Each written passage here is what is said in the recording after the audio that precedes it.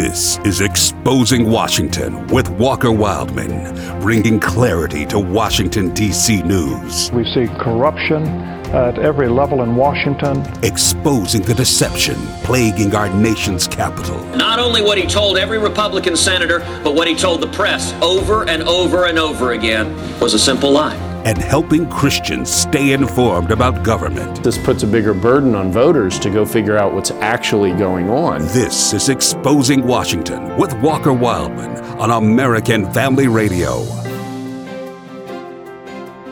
A breakdown of President Trump's re-election rally. That's what we're going to talk about on the show today. Welcome to Exposing Washington on American Family Radio Network. We're also on YouTube if you want to watch the show.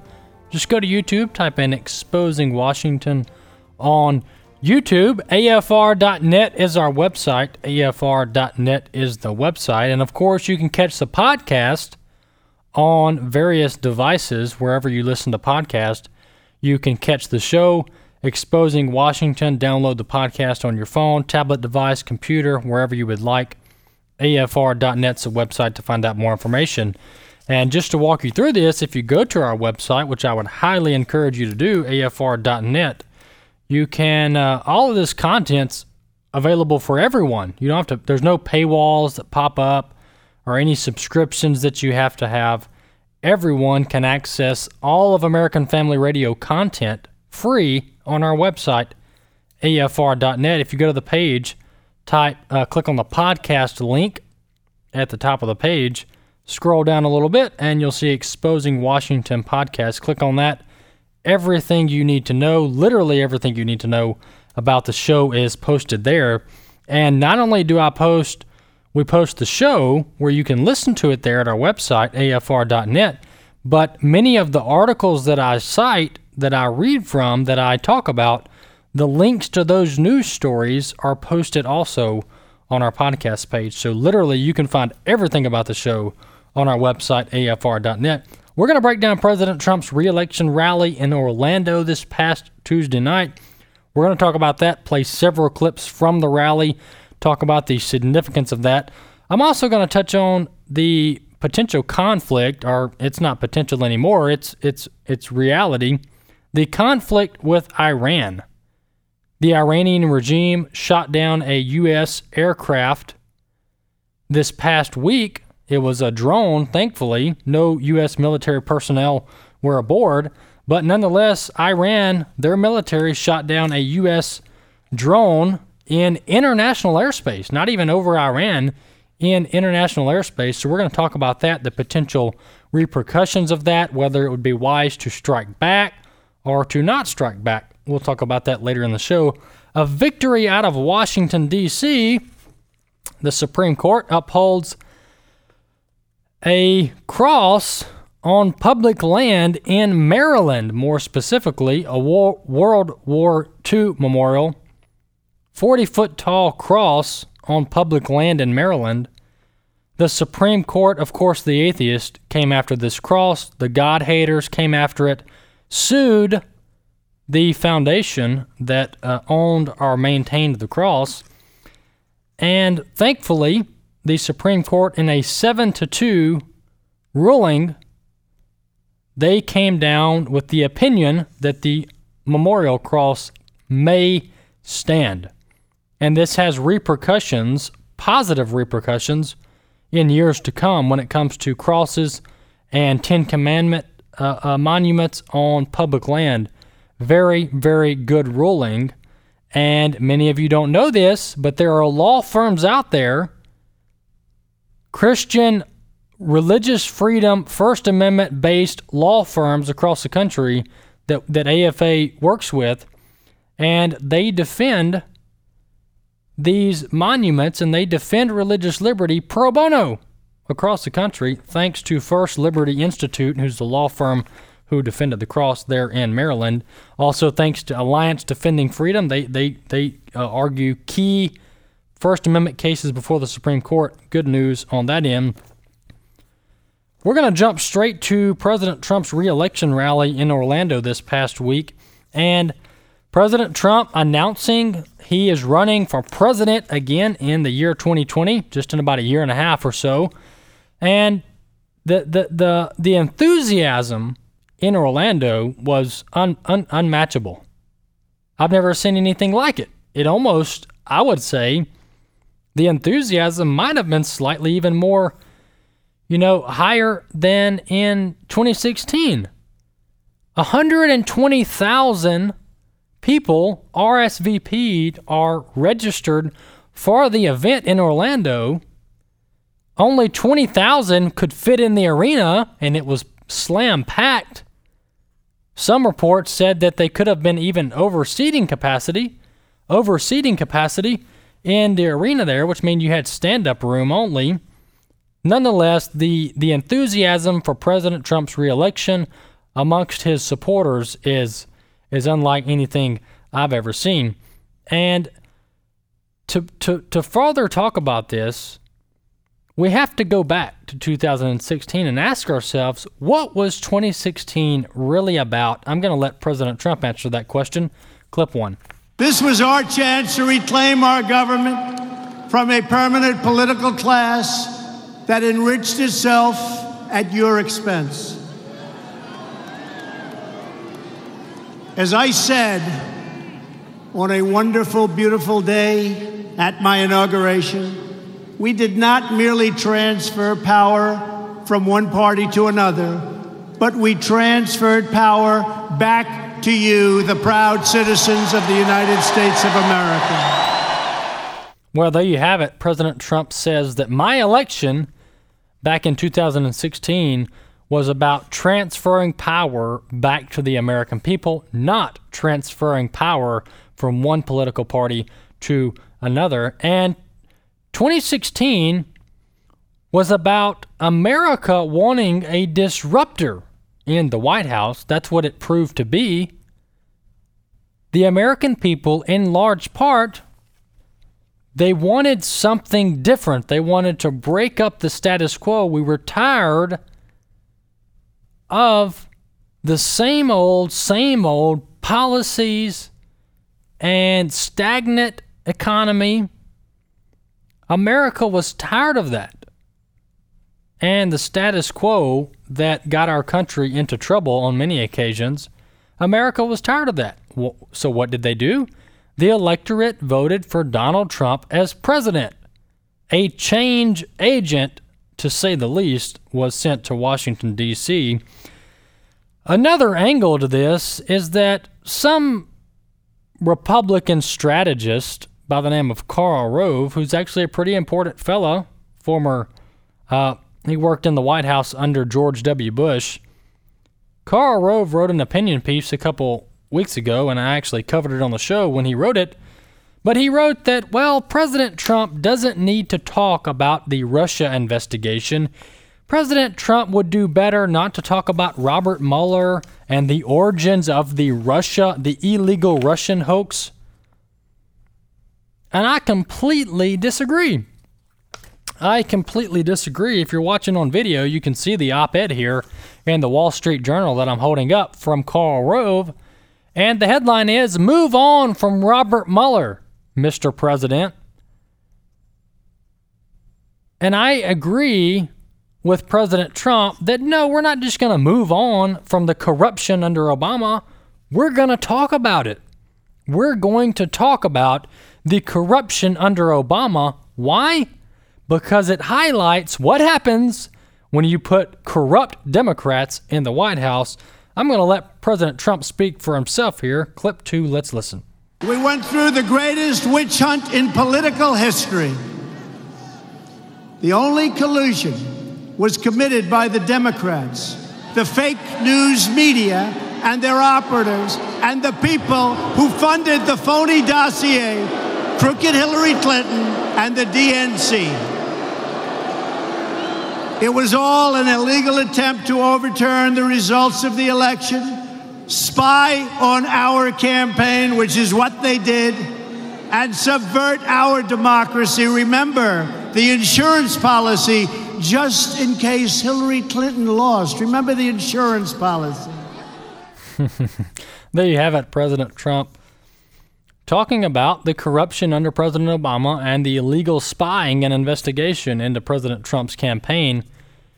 If you look at the polls right now, you would say, ooh, this is not looking good for Donald Trump.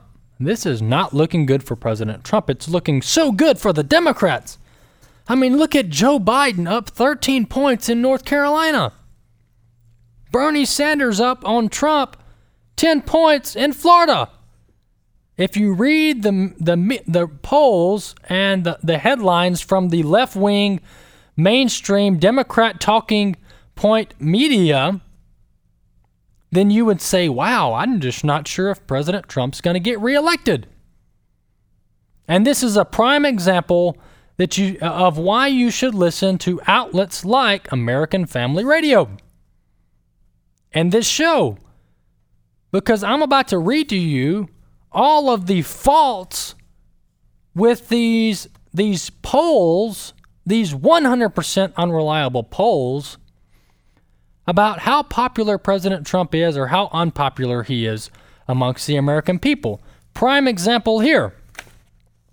Back in 2018, the midterm election,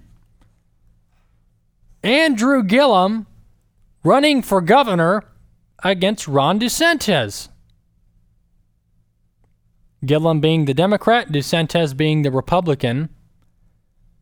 Well, just the day before the election,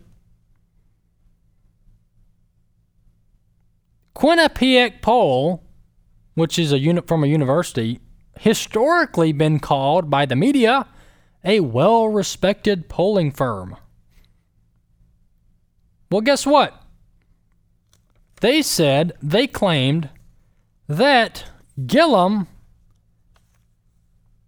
held a 7-point lead over DeSantis the day before the election. And guess what the actual results were the next day? Ron DeSantis won by just under 1 percentage point. And you might say, well, he only won by, barely a percentage point. Well, yeah, he did barely win, speaking from numbers. But if you read the Quinnipiac poll the day before the election, you would think this was going to be a landslide, a slam dunk for the Democrats.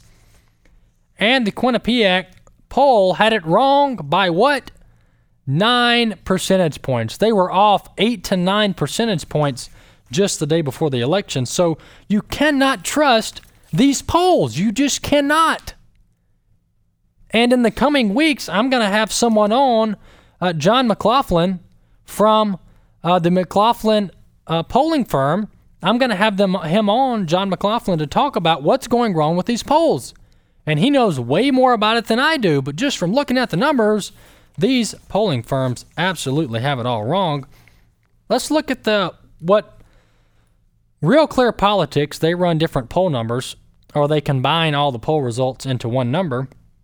And as it stands today, Quinnipiac has Joe Biden up against Donald Trump 9 points in Florida. Look over to North Carolina. Emerson, which is the name of another poll, the Emerson poll in North Carolina has Biden beating Donald Trump today by 12 percentage points. In North Carolina. So if you look at that, you go, wow, President Trump sure is in a bind. What's he going to do to come back? These polls are 100% unreliable. And I don't even have to expound upon why they're unreliable. They're unreliable because election after election, they say the Democrats up 10 points on election day. And guess what? The Republican wins. The Republican wins. That's why they're unreliable. And I would recommend these polling firms come out and say, we have it all wrong, and we're about to do a self-analysis as to what all is going wrong, but that would take a little bit of humility, and that's not going to happen. Moving on, to more of this rally that President Trump held announcing his re-election bid, I want to play clip 3. President Trump is talking about how many judges to the federal bench he has been able to appoint. Clip 3, let's listen. Our radical Democrat opponents are driven by hatred, prejudice, and rage. They want to destroy you, and they want to destroy our country as we know it. Not acceptable. It's not going to happen.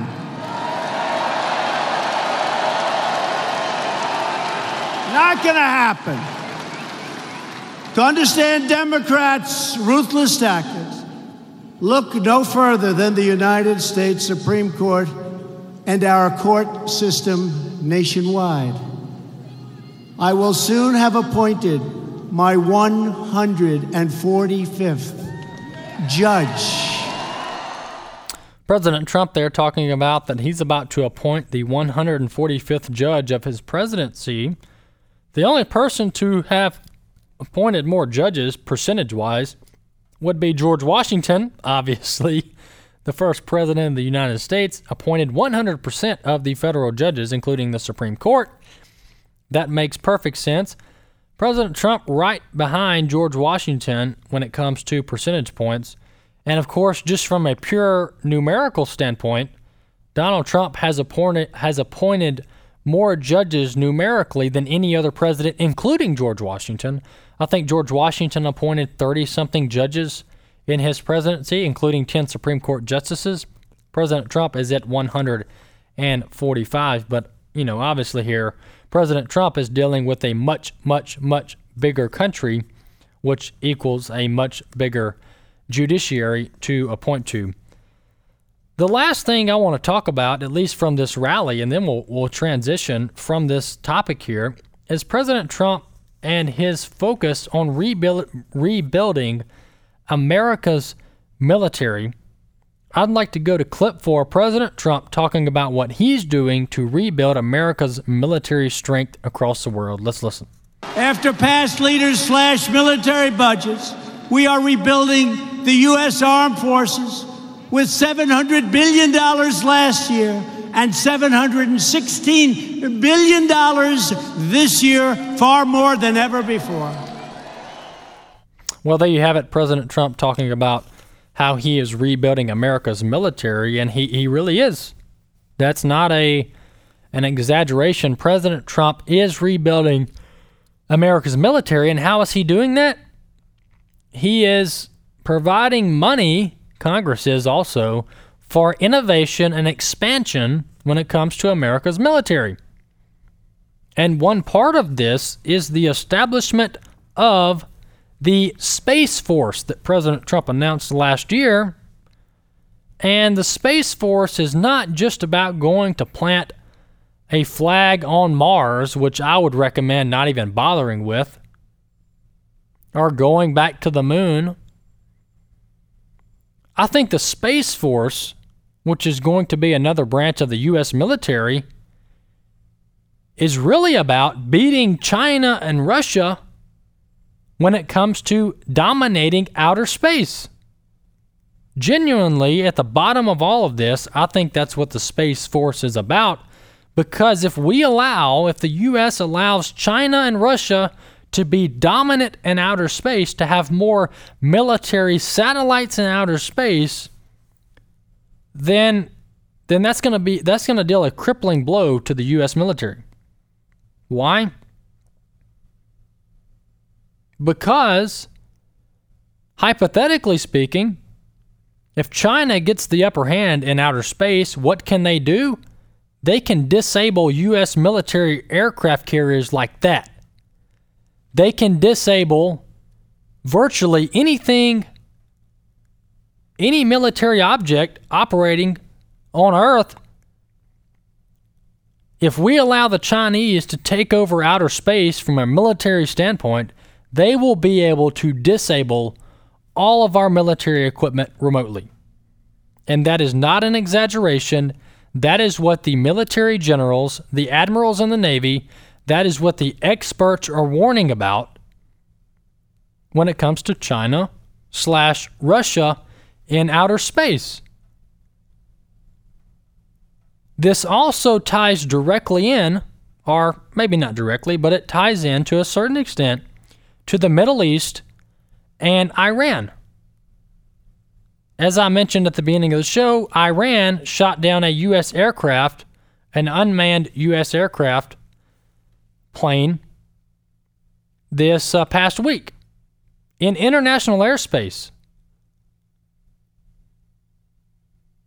Iran is in a tough position. Why? Well, multiple reasons, but one of the main reasons is that President Trump has placed the hardest sanctions ever on Iran. President Trump completely cut off Iranian oil exports because President Obama, before this, allowed Iran to export and sell oil on the world stage, which is where Iran got a lot of its money, economically speaking. Well, President Trump put an end to that, so Iran is literally suffering here. They've even admitted, their own government has admitted, they're in a deep recession because of this. So they're at the bottom of the pit, if you will, looking for a way out. How are they looking to get out? Let's provoke the U.S. into a war and get Russia and China on our side. That's what Iran is. That's what I believe Iran is trying to do there in the Strait of Oman. I believe is the strait there. That it's the waterway in between. You have Saudi Arabia, Iran, Hormuz. Strait of Hormuz is the name of the strait there, but it's just this waterway where you have Iran to the northeast, I believe. Then you have Saudi Arabia, the United Arab Emirates. You have Kuwait just to the northwest, and Iran is trying to interfere with the trade in this strait. How are they doing that? Well, they're shooting down U.S. aircraft. They are blowing up oil tankers, and that's not an exaggeration. That's literally what they're doing. They did it last week, and they did it a month ago. They place these mines on these huge oil tankers, and they just blow them up. They're trying to get attention on the world stage. That's what Iran is doing. President Trump and his administration are considering military action against Iran. But my point here is that President Trump really is in a tough position because he has to walk a tightrope here. Because there's two extremes here that we really don't want to get into, from my opinion. I don't think we need to get into another war in the Middle East. When I say war, troops on the ground, concentrated military focus, billions of dollars invested in a war in the Middle East, like we've done in decades past. I think that's a bad idea. At the same time, and on the other hand, America cannot sit by while Iran shoots down our airplanes in international airspace. We cannot sit by while Iran shoots down U.S. military assets in international airspace. You just cannot tolerate that. What the response should be, that's a really good question. I think we're about to find out in the next 24 to 48 hours. There is probably going to be a retaliatory strike against Iran. What that's going to look like, how large of a scale it's going to be, I have no idea. And not many people beyond the military generals and the president actually know what's going on. But we're going to find out. President Trump said, wait and see. I just don't see America allowing Iran to shoot down our aircraft and not doing anything about it. And I don't think that would be wise to sit by and do nothing.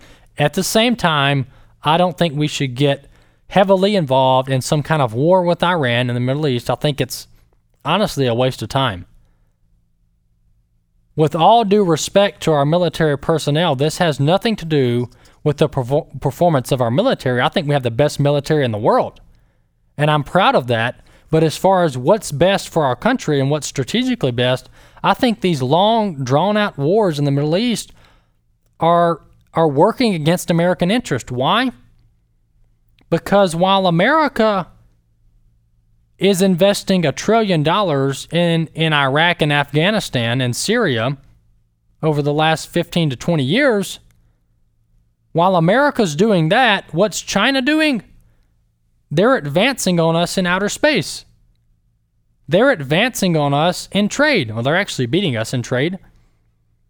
And the same goes with Russia. So if America continues this persistence that we have to be in the Middle East and we have to have troops on the ground and we have to spend billions rebuilding the Middle East, if we get so focused on that, I'm afraid we're going to lose versus Russia and China. Now, I think we can walk and chew gum at the same time. We can fight back in the Middle East against terrorism and also fight back against Russia and China. But we don't need to get heavily involved in the Middle East in some long, drawn-out war. I don't know any American that has the taste for that right now, but we'll sure keep an eye on this. President Trump, and by the way, General Jack Keane, who's a Fox News contributor, former military general, he said that it's unlikely that the U.S. Has any kind of widespread or large-scale military operation in Iran after this has happened. That's from General Jack Keane of Fox News. Exposing Washington is the show. AFR.net is the website. And jumping back to the campaign trail, we have this large field of about 26 at least, maybe even up to 30 now, Democrats who are all running against each other in the primary, so we're going to keep an eye on that. I think the first Democrat debate is coming up this next week, within the next week or two. But President Trump laid it out very well in his re-election campaign rally in Orlando this past week, and we played clips from it, that the Democrats just want to drag our country farther and farther into socialism, communism, Marxism, government top-down control of everything. And that's a pretty scary situation to be in. Exposing Washington, American Family Radio, AFR.net's the website. We'll be back more next week. Until then, stay tuned to American Family Radio.